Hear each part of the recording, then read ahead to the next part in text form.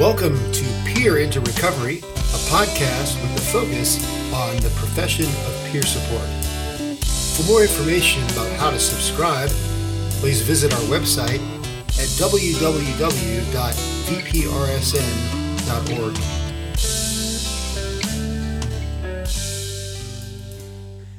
Hey everybody, this is Chris Newcomb. I'm your guest. Wait a minute, I'm kidding. I'm your host at another edition of Peer into Recovery podcast. We have a great guest today.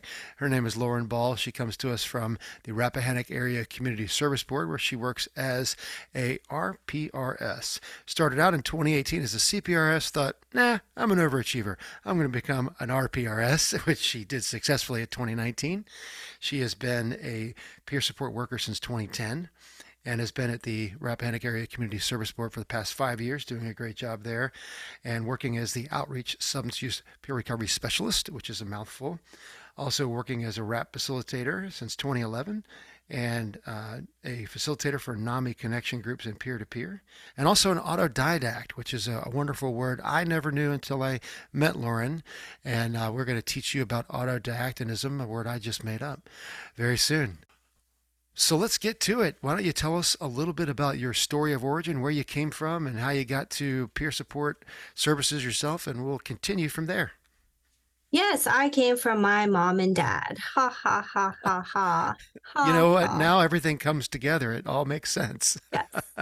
No, so I grew up in Southern California for half my life, and the other half, I would say I grew up in Northern Virginia.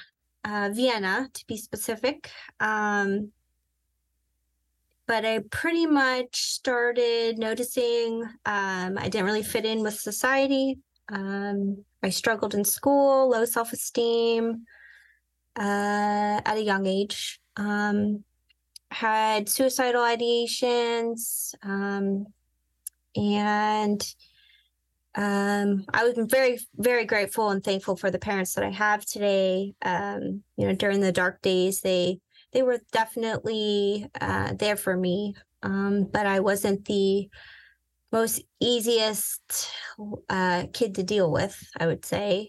They tried everything. But it wasn't until I was diagnosed with bipolar disorder that it all made sense.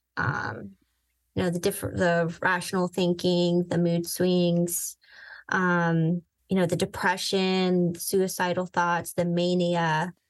I remember as a kid, I don't know about you, but I would want to organize my room.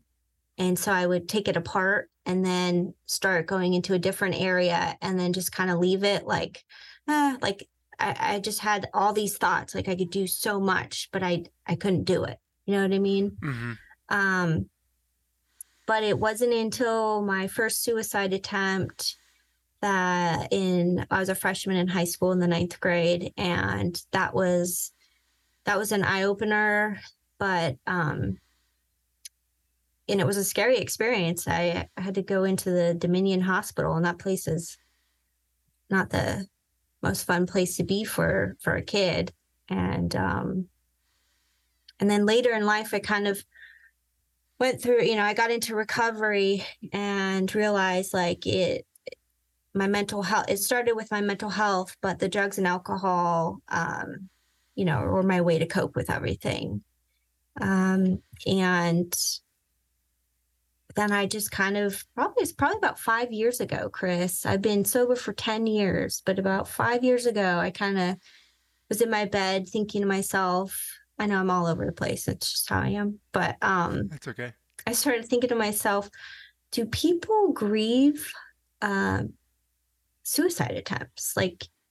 Especially near-death ones. I pretty much went through that experience. And there are people out there that actually, there was this website I found, and it was a thing. People actually, you can grieve surviving a suicide attempt. And I didn't know about that.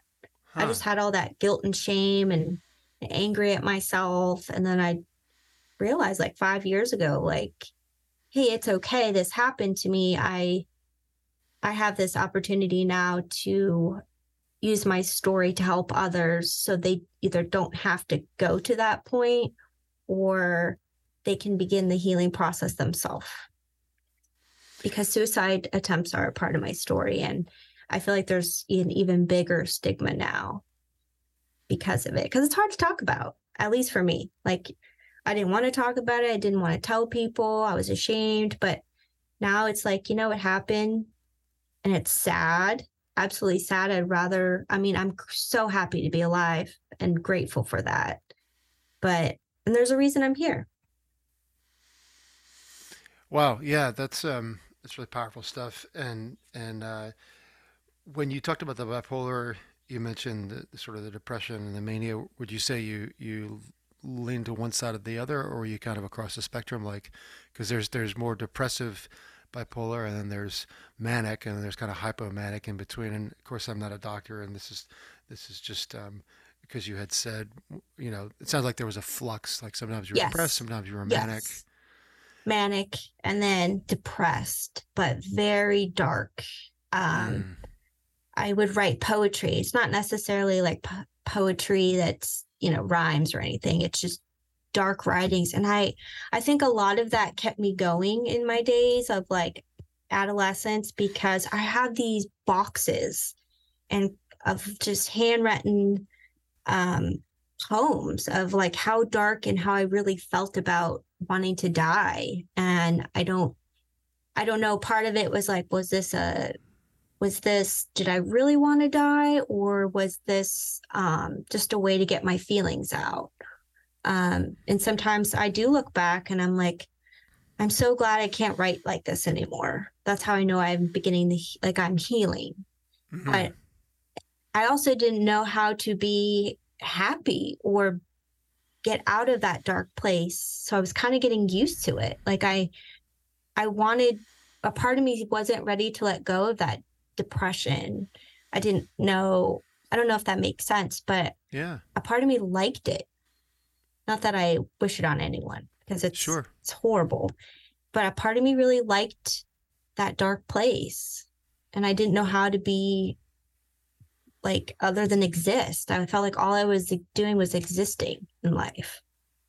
Well, I mean, you go through. Well, let's back up and say we all loved being teenagers. Dear listener, if you agree, uh, know that I am speaking firmly tongue in cheek. Because most of us, most of us who went through adolescence, we would be all of us at this point.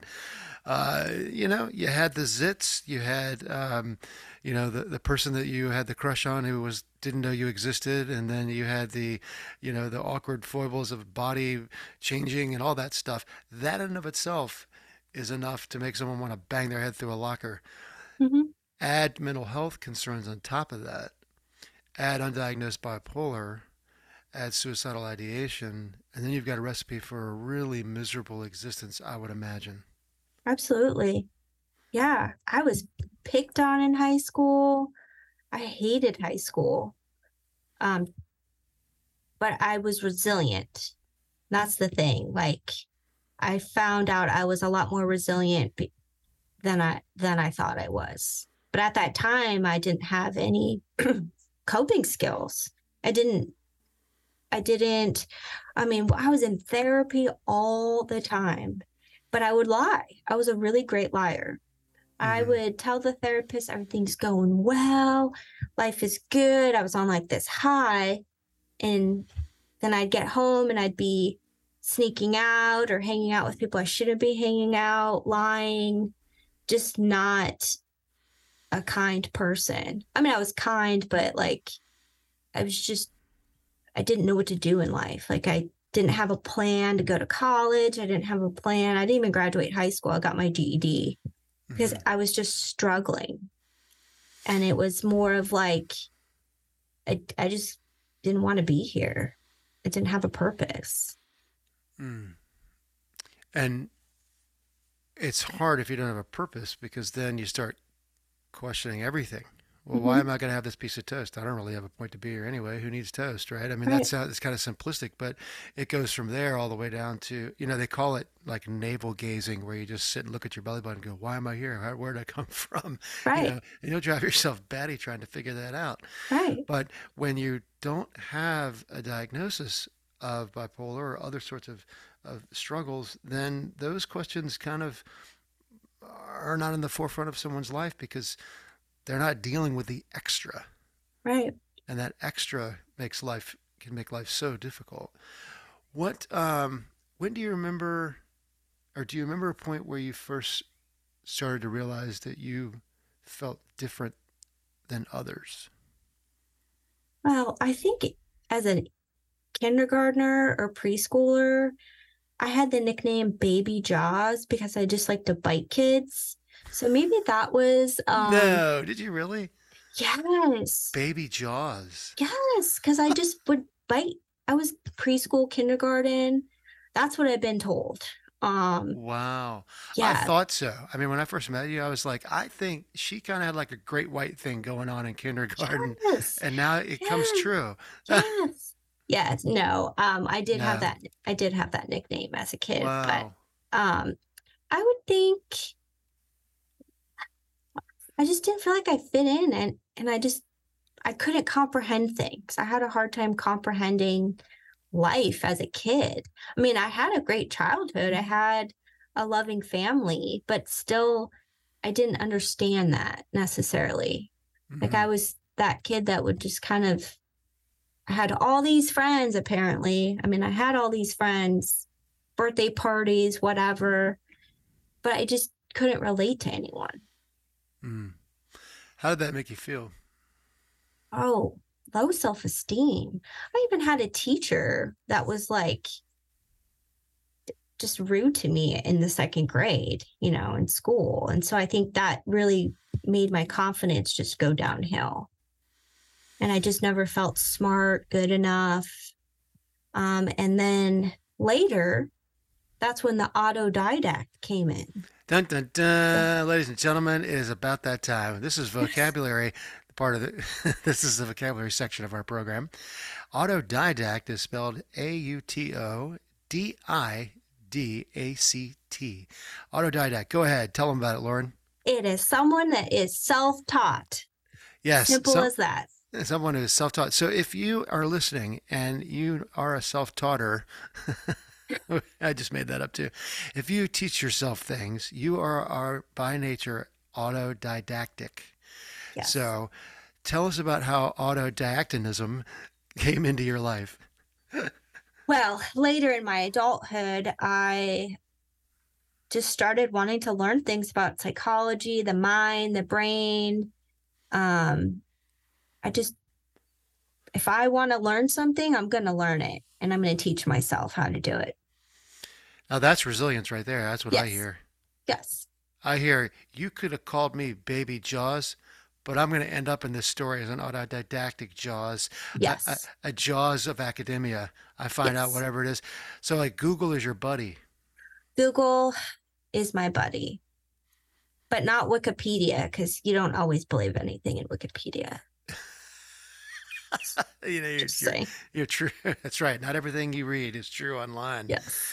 So, but that's great though, because if you talk about being struggling in kindergarten, and all kinds of kids struggle, but yours started out that way, and then there's a pattern in second grade. You have Miss Meany, who's not nice to you. Yep. Self-esteem takes a plunge, maybe some learning issues or whatever. Yes. But then you found those moments where, hey, when I take control to learn something, suddenly there's an inner power that's there. Yes. And I'm guessing it sounds like you were probably a naturally inquisitive person. Sure. Probably. I don't always give myself the best credit for things like that. So 3 in the morning on some certain day, you're feeling all didactic. What are you going to look up and try to find? 3 in the morning, I'm sleeping. So maybe in my dreams, I'm manifesting um, some something I'm going to create down the road. Yeah. Are Mhm. you a creative person? Well, the thing is, I guess I used to be very creative. I used to write, all those stories, those poems. I can't do it anymore. I have switched. I am more left brain than right brain. Interesting. Yes, it's kind of frustrating. I have these creative thoughts, but then like, I have to logically think about it sometimes. Well, maybe it's as a creative myself, maybe it's a thing of a new season in your life of creativity, which isn't driven so much by the pain Hmm. that your other creativity was driven by, it sounds like. Yes, could be. When you talk with folks there at Rappahannock or in your other peer work, what do you say when you talk to someone who says, "Man, I've just got these thoughts about suicide and or I've made an attempt and I'm just I'm not sure what to do." What do you do? What do you say? It kind of depends on the person, really. If they want me to listen, I'll listen. But I try to think about my experience and when somebody actually listened to me that I needed help. Or um, I think about, well, first I ask, like, you know, do they have the thoughts, the plans? I go down that just to make sure they're safe. Hmm. But really, I just share a little bit of, the hope. Like, if I had somebody say, all the stuff you went through in high school that was horrible, and all the things that you've experienced in your adulthood, I would think about that and how I could help that person and give them a little bit of, hey, I'm here to, support you, hold your hand if you need it, give you a hug, and help you begin the healing process. Because I've had a couple individuals that have been down that road as well, and and I kind of encourage them to share their story with somebody to get it out into the universe, because there's only so much you can do on writing and, and journaling and all of that. It's actually being able to share your darkest days with somebody. Um, Part of your, not something that would trigger someone, obviously, but you're just just sharing this. I look at it as like that energy with somebody else so they can be able to just say, you know what, I am not alone. And I do have someone I can call if I feel like I don't want to be here anymore. Hmm. So you create a space for them to be honest. Yes. Because we think sometimes I know for myself, like I had like a plan with my family. Like if I'm in a really dark place, I have an action plan. Like I don't go anywhere, I stay home. Like I live with my roommates who happen to be my parents, great roommates, the parentals, shout out to them. Mom and Um, dad, yeah. yeah, but I didn't have a relationship with them, a very honest, loving one on my part. And they did the best they could. And the best thing they could have done was just let me go. And I had to figure it out, even not being in their lives for a while. Wow, to So really. now a part of me, I felt guilty, like, wow, I'm blessed to have a great family.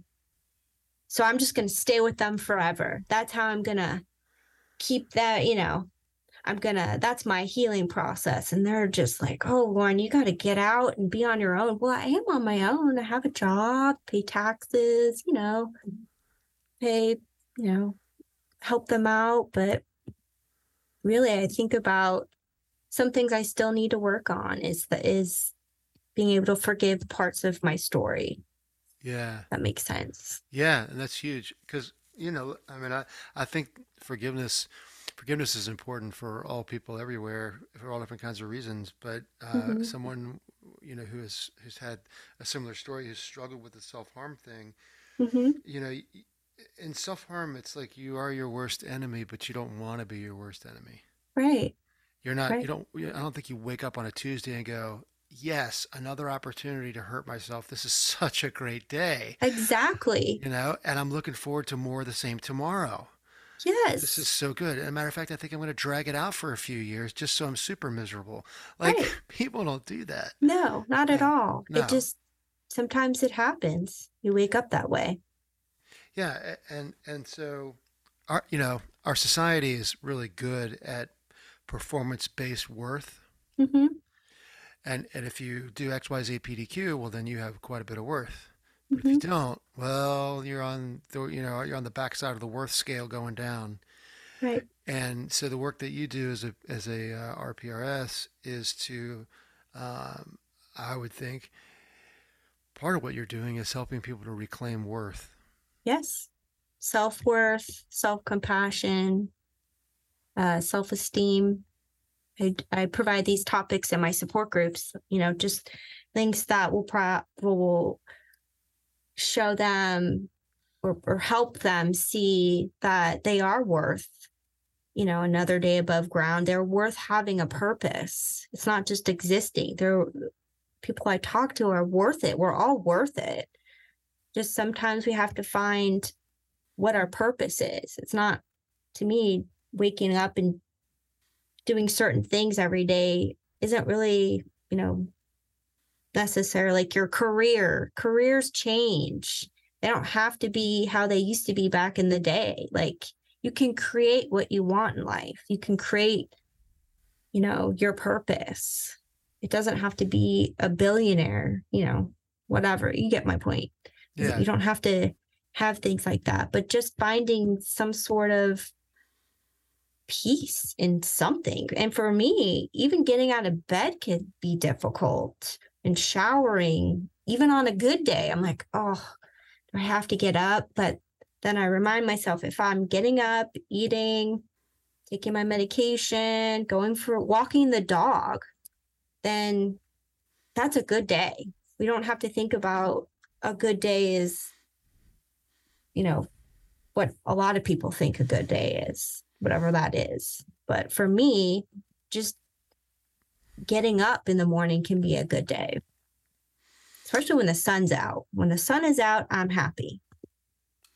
And Yeah. it's raining, so not quite happy at the moment. I'm happy to be here with you. I'm just not happy that it's not sunny. It's not sunny here either. I'm in Richmond, and you are in Fredericksburg. Yeah. Fredericksburg. Yeah. So we are under the same depressive, Yes. precipitative day. Yes. But we're doing some peer support right now about rain and the Yes. effects on It people dealing with does. rain.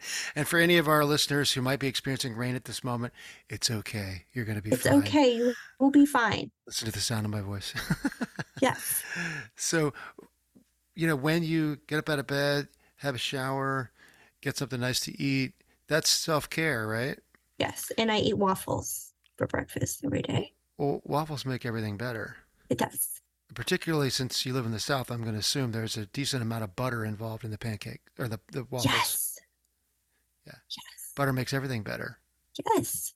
I mean, I'm not a doctor or a nutritionist, but if anyone's listening and is just struggling in life, butter Yep. Makes makes everything everything better. better. Better butter. Yep. So, someone comes to you and they have a plan. Of course, you do the expected protocol of let's talk about that and get you safe, etc.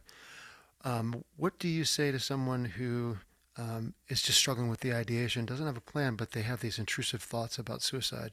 How do you, from your experience, strength and hope, what do you share? I just listen. Just listen. Practice my listening skills, I guess. But yeah, I just wanted someone to hear me and no one did. I mean, the um the warning signs were all there. And I do think we have come a long way since back then, but not nearly enough on mental health and talking about suicide. You said something pretty powerful there. You said you listen because you needed someone to listen and no one did. Mhm. What was it like when someone first listened to you? I felt, wow, this things will be okay. I felt like I was a person, and the power of the suicidal thoughts just kind of went away at that moment. Mm-hmm.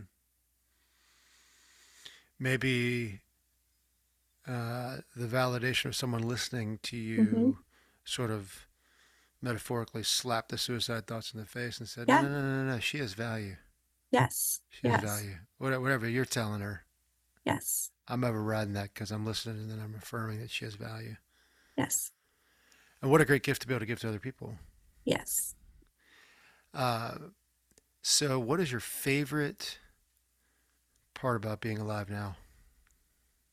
The little things, just seeing other people smile, being able to see my nephews grow up, um, having true friendships, just getting out of bed and feeling like, hey, I'm there are better days ahead, and in this moment I could either have a good day or a bad day, but it's not as bad as that day I took and attempted to take my life. Nothing is as bad as that day.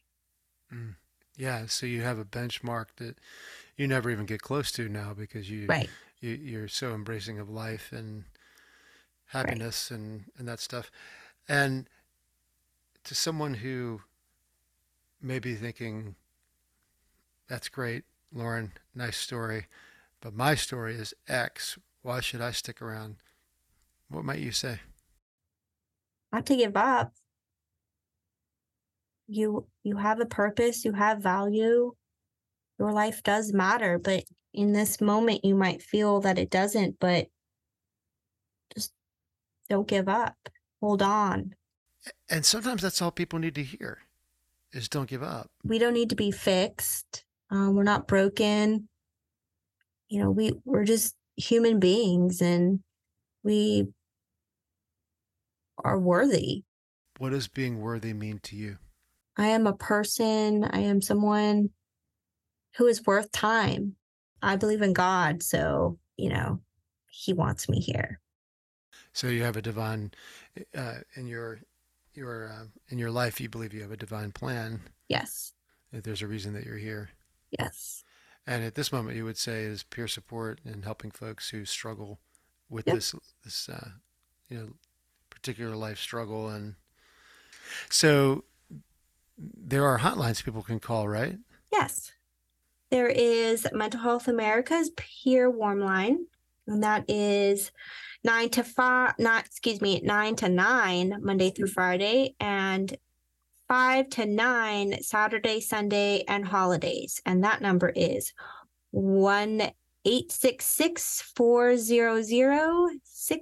1-866-400-6428. And then isn't there a new national number? Yes, and that is 988. And is that 24/7, 365? Yes. And And they have crisis counselors. What else? Support that you need. I have a collection of handouts all over my desk. all over your desk. Any other numbers or emails or things that you for people who are struggling with suicidal ideation or? That's all I have in here. But I do know that the Rappahannock Area Community Service Board has virtual peer drop-in groups. Nice.